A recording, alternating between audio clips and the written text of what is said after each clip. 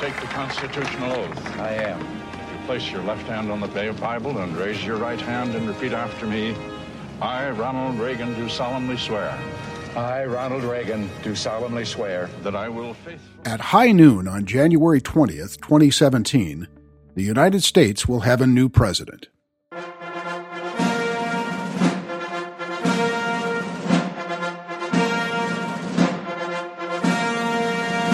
"73 days will have transpired between the election and the inauguration.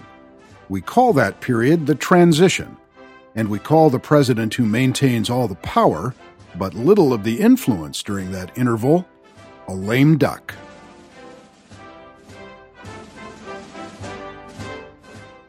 I think one thing that's clear is these transitions can get sticky. That's the writer Charles Rapley, author of a recent book on the presidency of one of our most maligned chief executives, Herbert Hoover.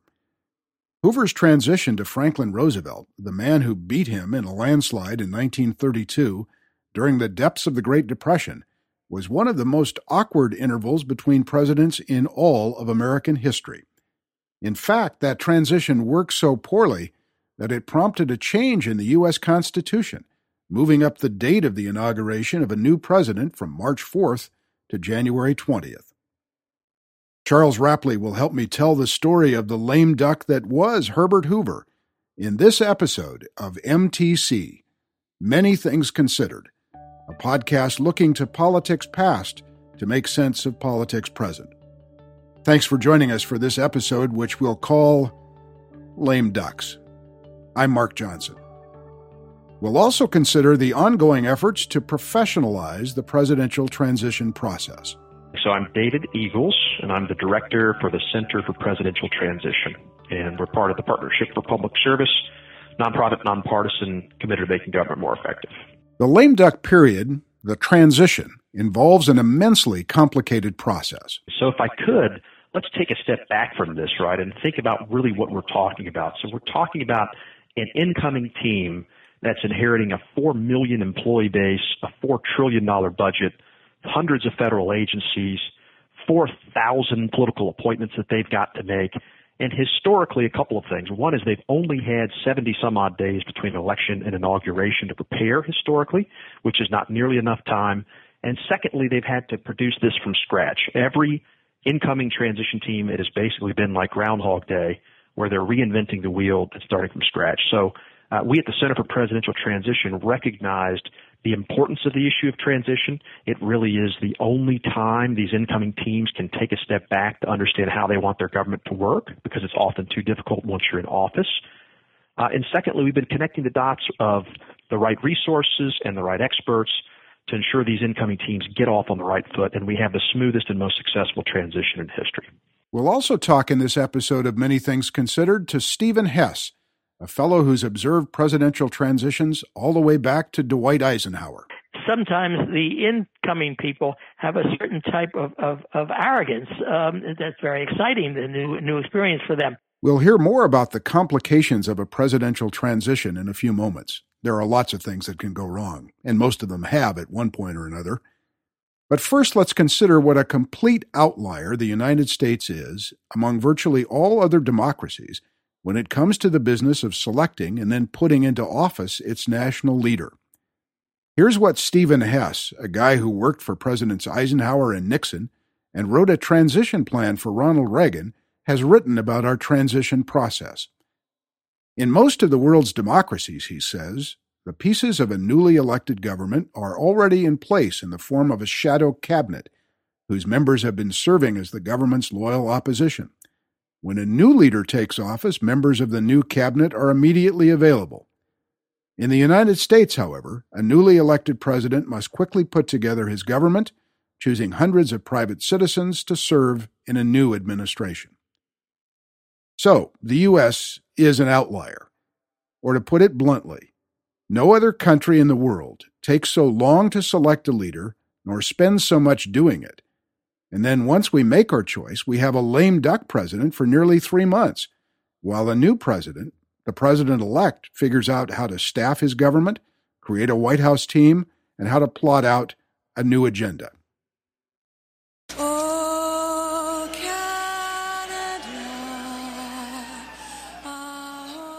I confess to being a fan of most things Canadian. I've never known a Canadian who you wouldn't want to have over for dinner. That's Sarah McLachlan, by the way, singing the Canadian national anthem at, of course, a hockey game. I've loved visits in the past to British Columbia and New Brunswick. Toronto and Vancouver are world-class cities. And a country with a national obsession over hockey can't be all bad, eh? But I think Canadians, in their polite and unassuming way, must be mystified by our politics. I'm convinced, based upon admittedly a limited and unscientific survey, that the average Canadian knows a great deal more about U.S. politics than almost any American knows about Canadian politics. I've got to think that our process, though, long and complicated as it is, must be really confusing to our northern neighbors. We stand on guard for thee. Oh, Canada, we stand on guard for thee. I happened to be in Canada visiting in the fall of 2015 while Canadians were in the final days of their own national election. It's been one of the longest campaigns in Canadian history, a marathon of politics and passion. Now it comes down to this. Live from CBC News Election Headquarters, Chief Correspondent Peter That Mansbridge. marathon of a Canadian election last year, one of the longest elections in Canadian history, it took 78 days. 78. Listen to the wonderful CBC anchorman Peter Mansbridge on Election Night in Canada 2015. So let's go over this once more. Justin Trudeau becomes the next Prime Minister of Canada. He will be the 23rd Prime Minister of Canada when he takes office. That's usually about 10 days to 2 weeks between the election and the swearing in of a new government. This is what's happened so far, and this is one of the... So just to underscore that, the typical Canadian government after a national election takes office 10 days to 2 weeks after the election. In fact, the new Canadian Prime Minister Justin Trudeau took 16 days to assume office after his election in the fall of 2015. Still, by U.S. standards, that was a transition occurring at warp speed. Sunny ways, my friends, sunny ways. And one more example. The British people have voted to leave the European Union, and their will must be respected. I want to thank everyone who took part in the campaign. After the United Kingdom's referendum on June 23rd this year over whether the UK would leave the European Union, the shorthand is Brexit, Prime Minister David Cameron, who opposed the referendum, resigned. Immediately, the day after the vote. No hemming, no hawing around. And then 18 days later... I have just been to Buckingham Palace, where Her Majesty the Queen has asked me to form a new government, and I accepted. In David Cameron... The new British Prime Minister there, Theresa May, announcing decisively and quickly the formation of a new government after the referendum vote. Those two examples, Canada and the UK, admittedly from democracies with a parliamentary system as opposed to our system of very divided government, nevertheless serve to underscore how very differently the U.S. does presidential elections and presidential transitions.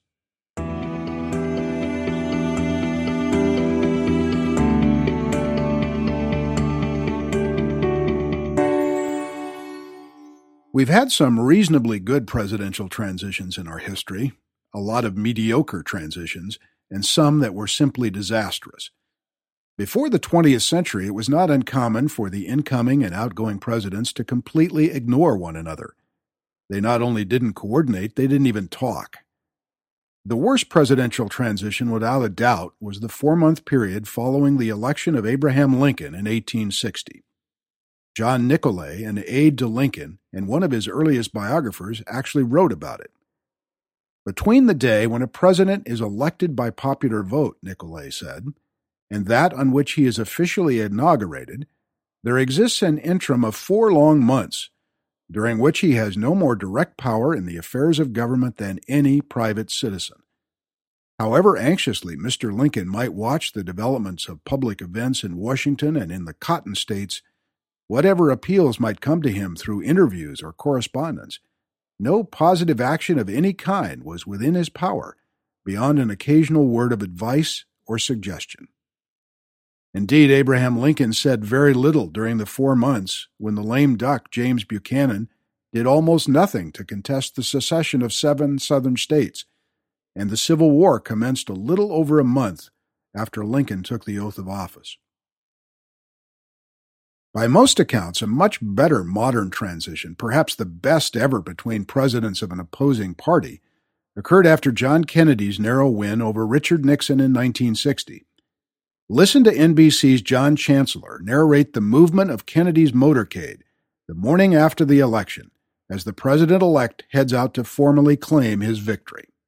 The motorcade that will take President-elect, there it goes. There are the photographers in the car. There are some of the reporters, policemen, Secret Service men. There's the white Lincoln right there. There's the white Lincoln just behind the tree. There he is. There he is, the next president of the United States. He always sits in the front seat, and incidentally, so does Mr. Khrushchev. These people find that you can wave more easily from that point. That's Pierre Salinger in the car that just went by, the press secretary who has dogged Mr. Kennedy for this entire campaign. All closed cars, modest. They might be on their way to the supermarket, really, in that town. It's quite a shopping spree. It's quite a shopping spree. They've been shopping for all these days. And that, I believe, in the background there, that little strip of water you see, is Nantucket Sound. And now we're going to our reporter on the scene in Hyannisport, Massachusetts. Here's President-elect Kennedy now, coming up to the Armory. The President-elect of the United States. I received also a wire from President Eisenhower, which says, "My congratulations to you for the victory you have just won at the polls. I will be sending you promptly a more comprehensive telegram suggesting certain measures that may commend themselves to you as you prepare to take over next January the responsibilities of the presidency." Signed, Dwight D. Eisenhower. And I have sent to President Eisenhower the following wire. "I am grateful for your wire and good wishes. I look forward to working with you in the near future. The whole country is hopeful that your long experience in the service of your country can be drawn upon further in the years to come. With every good wish," signed, John Kennedy. Dwight Eisenhower, never quite convinced that young John Kennedy was prepared to replace him, nevertheless met with Kennedy twice during the transition and gave the incoming administration wide access to the government. The first Eisenhower-Kennedy meeting took place on December 6, 1960. At the White House, the stage of history is set for the first meeting between President Eisenhower and Senator Kennedy since the election. The oldest of the nation's presidents and the youngest president-elect meet in an atmosphere of cordial informality to discuss the transition from the present to the incoming administration.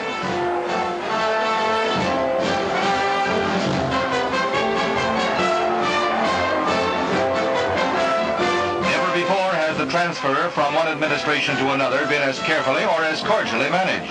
On this occasion, the president and the president-elect spent nearly 3 hours in a conference, with some of Mr. Eisenhower's chief advisors present, covering not only procedural matters, but all the responsibilities of world leadership the nation now bears and the problems America will face in coming months. To the world, both men present a clear picture of national unity in the search for peace, as well as in the orderly transfer of the reins of power. Afterwards, Senator Kennedy answers a few questions, although the details of the talk remain private. I want to take this opportunity to express my appreciation to President Eisenhower. He was extremely generous in the time that he gave to the discussion of the problems that the United States now faces and will face in the coming months. The President and I talked for about an hour and 45 minutes, and then he brought in the Secretary of State, Secretary of the Treasury, and the Secretary of Defense, and that meeting was attended by General Persons and Mr. Clifford. The White House will have a statement to make on the meeting shortly. Let's hear again from Stephen Hess. He's now the Senior Fellow Emeritus of Government Studies at the Brookings Institution in Washington, and he says these transitions weren't all that high-minded, at least not all the time.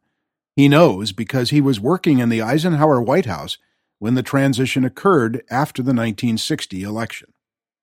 I remember very clearly in the Eisenhower case, I was only asked one question by the incoming people. That was Pierre Salinger asked me if Jim Hagerty, Eisenhower's press secretary, really kept his wire service teletype in his lavatory. That seemed to interest him more than anything else I could provide him, information I could provide him. Of course, the answer was yes. And then, of course, he didn't ask the follow-up question, was it a good idea, in which I could have told him that it was not a good idea. Memo to future White House press secretaries. Do not place the wire service machine in the lavatory. One of Hagerty's secretaries had forgotten to lock the door when Secretary of State John Foster Dulles has an urgent need. Theodore Sorensen, a top aide to Kennedy, was one who called the transition between Eisenhower and his boss the smoothest in history between presidents of competing parties. But as proof that transitions can and often do create major problems for an incoming president, it was during their second meeting, January 19, 1961, the day before John Kennedy assumed office, the President, Eisenhower, and the President-elect Kennedy discussed Cuba. Kennedy came away from that White House meeting convinced that Eisenhower, the military hero of World War II, strongly supported military action against Fidel Castro's still new regime in Cuba. The action that Kennedy eventually authorized just 3 months later, the Bay of Pigs, turned into a fiasco and was the first significant blunder of the Kennedy presidency. Eisenhower had built a fairly elaborate infrastructure for the White House staff. He had been a general. That's what he was used to. He built this, and it worked very well in terms of peace and for 8 years. And he was very anxious for Kennedy when they met to understand this and hopefully to accept it. Kennedy immediately disbanded this. And in fact, very soon there was a Bay of Pigs, and Kennedy didn't have any infrastructure there to protect him.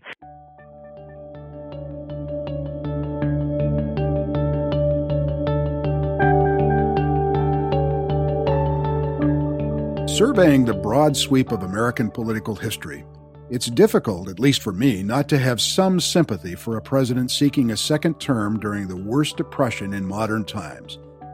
The unemployment rate was north of 23% during the election of 1932. Banks were failing all over the country. The farm economy was in shambles. And the president, of course, took the blame.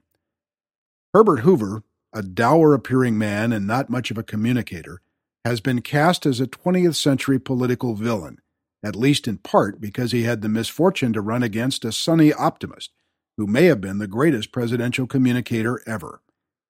By the end of the Hoover-Franklin Roosevelt campaign in 1932, the two men had come to loathe each other, and those ill feelings badly complicated the transition from one to the other. Here's Roosevelt on the stump in 1932, and then you'll hear Hoover, thinly disguised disdain in his voice, responding to the man who will replace him. The President began this campaign with the same attitude with which he has approached so many of the serious problems of the past 3 years. He sought to create the impression that there was no campaign on at all, just as he had sought to create the impression that all was well with the United States and that there was no depression.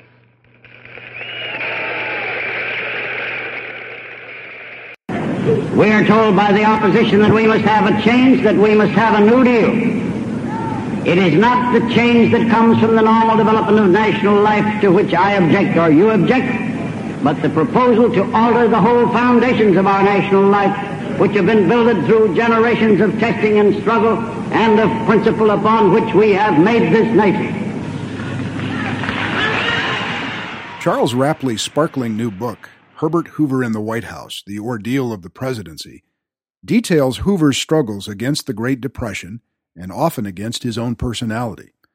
I reached Charles Rapley at his home in Los Angeles, and I asked him about what was, in 1932, an even longer period than we have today with a lame duck in the White House. And during that long interval, the U.S. economy continued to tank.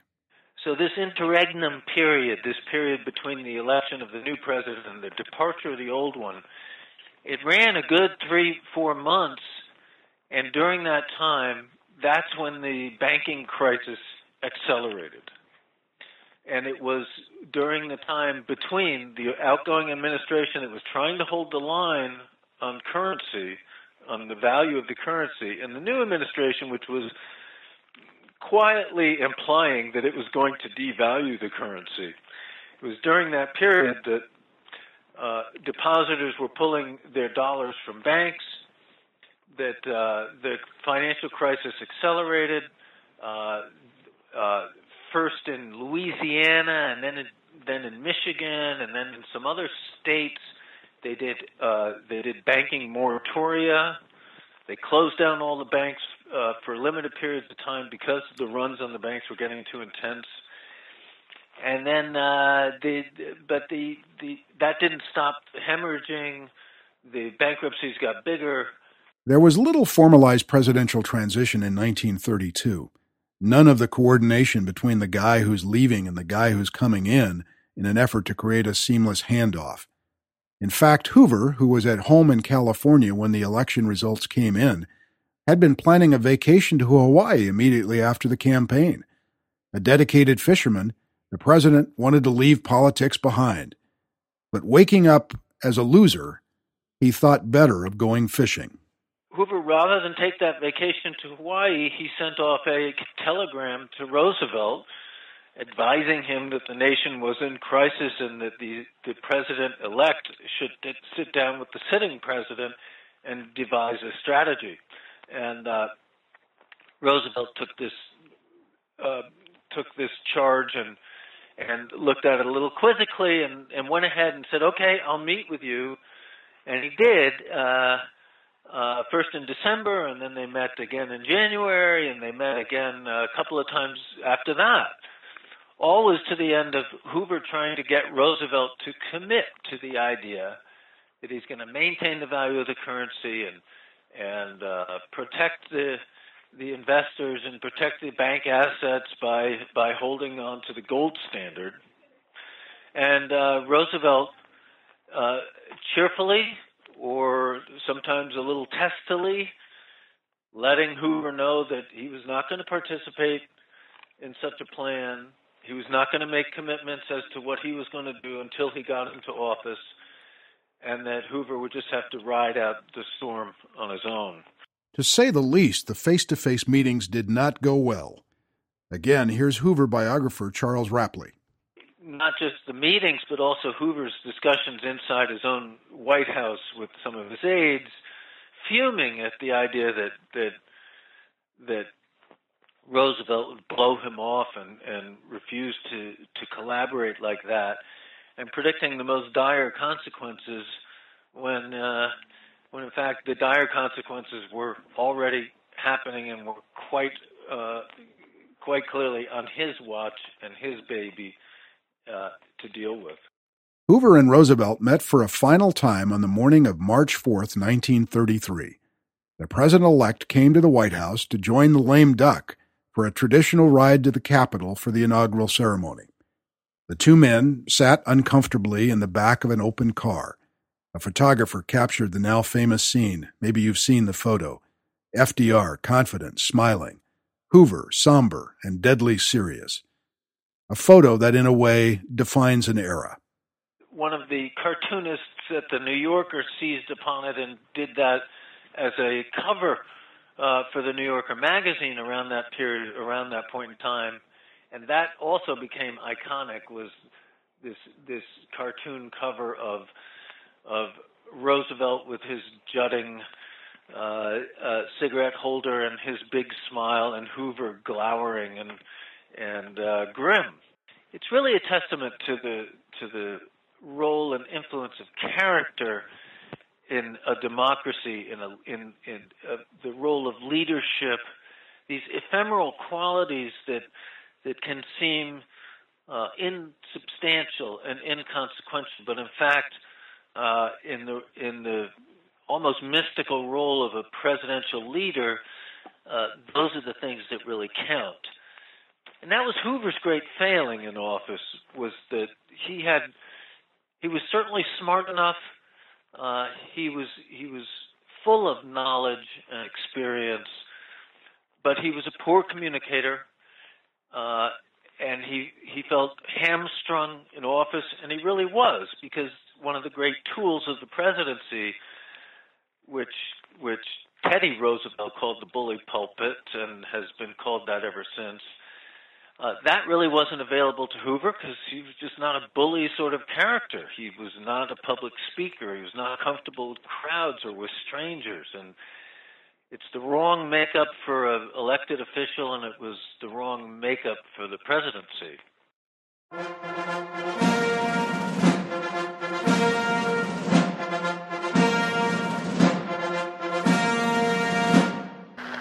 This great nation will endure as it has endured, will revive and will prosper.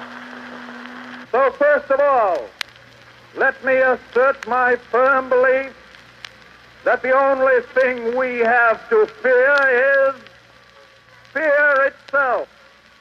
Nameless, unreasoning, unjustified terror, which paralyzes needed effort to convert retreat into advance.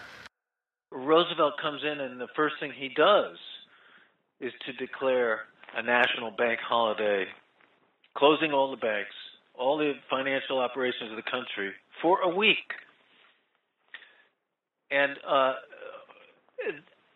just the simple fact of a national federal authority stepping in to the banking crisis and saying, okay, we're going to suspend all our operations, we're going to restore order, and then we're going to reopen, and everything's going to be okay. Simply that directive coming from the federal government achieved its end, which was to calm the markets, to quiet the depositors, the run on deposits.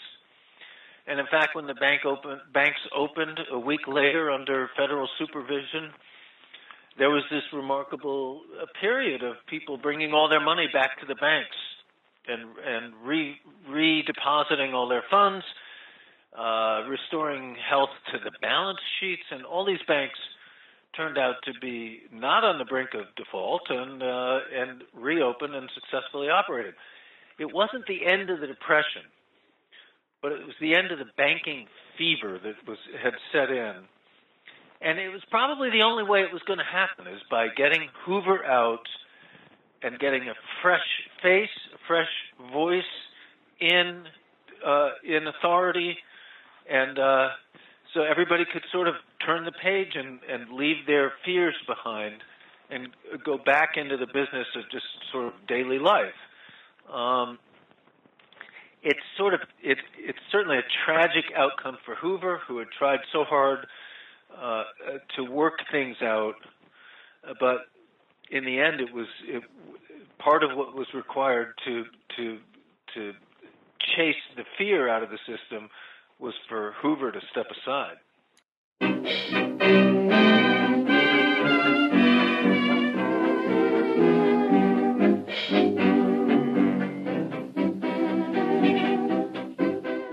Herbert Hoover and Franklin Roosevelt had almost nothing in the way of legal or political guidance, even little tradition to fall back on when it came to their very rocky transition during the Great Depression.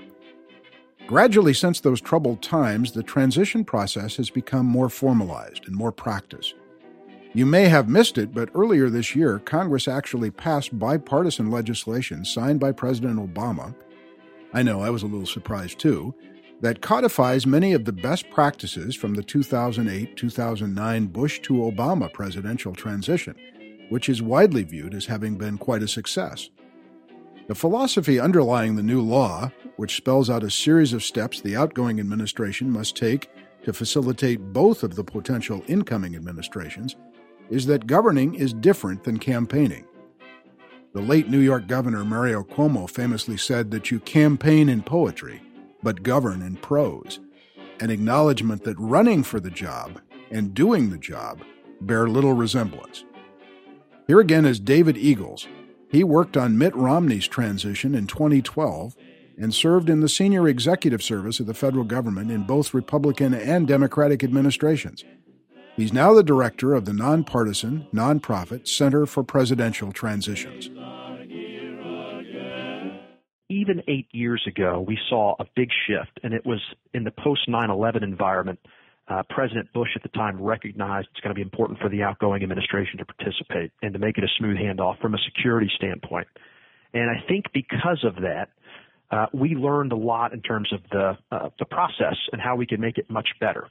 And so what I'm really fascinated with in this cycle, this is only the second time in history, Governor Romney did this 4 years ago, where you actually have a mandate from Congress for these incoming teams to plan. But this is the right thing to do, and it's completely separate from the campaign. Because again, as we spoke about earlier, campaigning and governing is different. And so we think all the right pieces are in place, frankly, with our support and resources and experts that we can learn from, so we're no longer starting from scratch. We actually use best practices, and we get smarter each time, that we should see much better results really to keep this country safe and prosperous.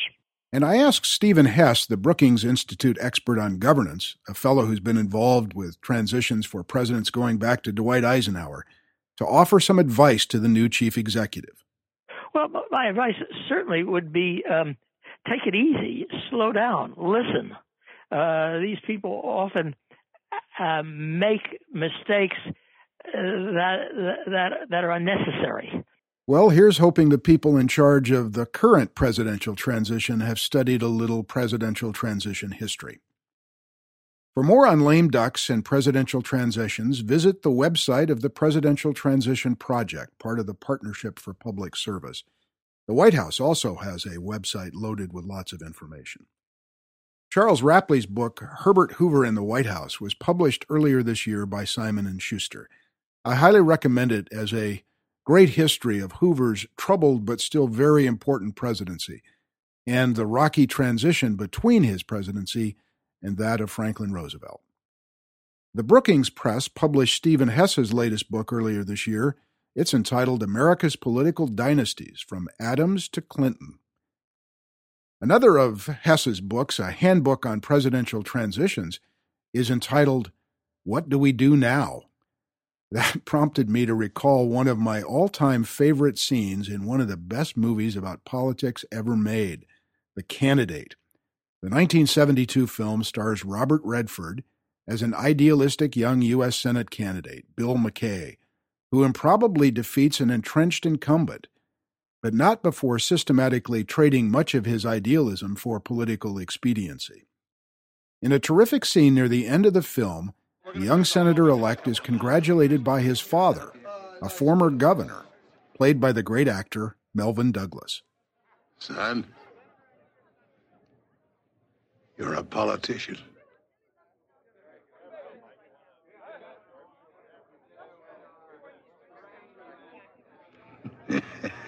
No, we're ready.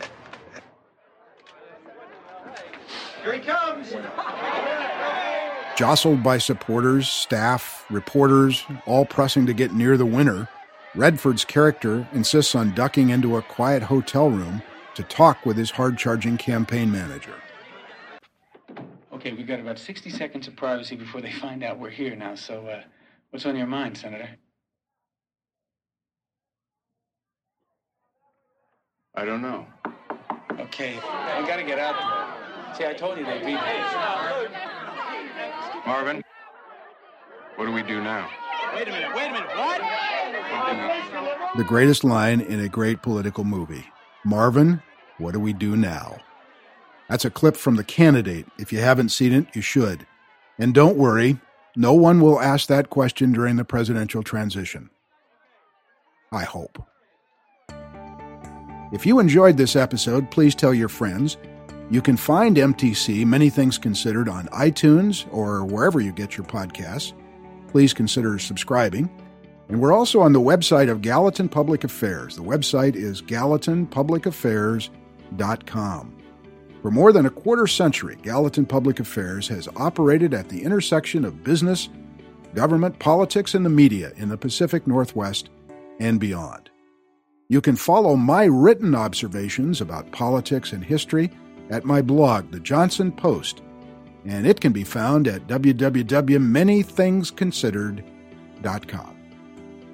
Until next time, I'm Mark Johnson. Smooth transitions, and thanks for listening.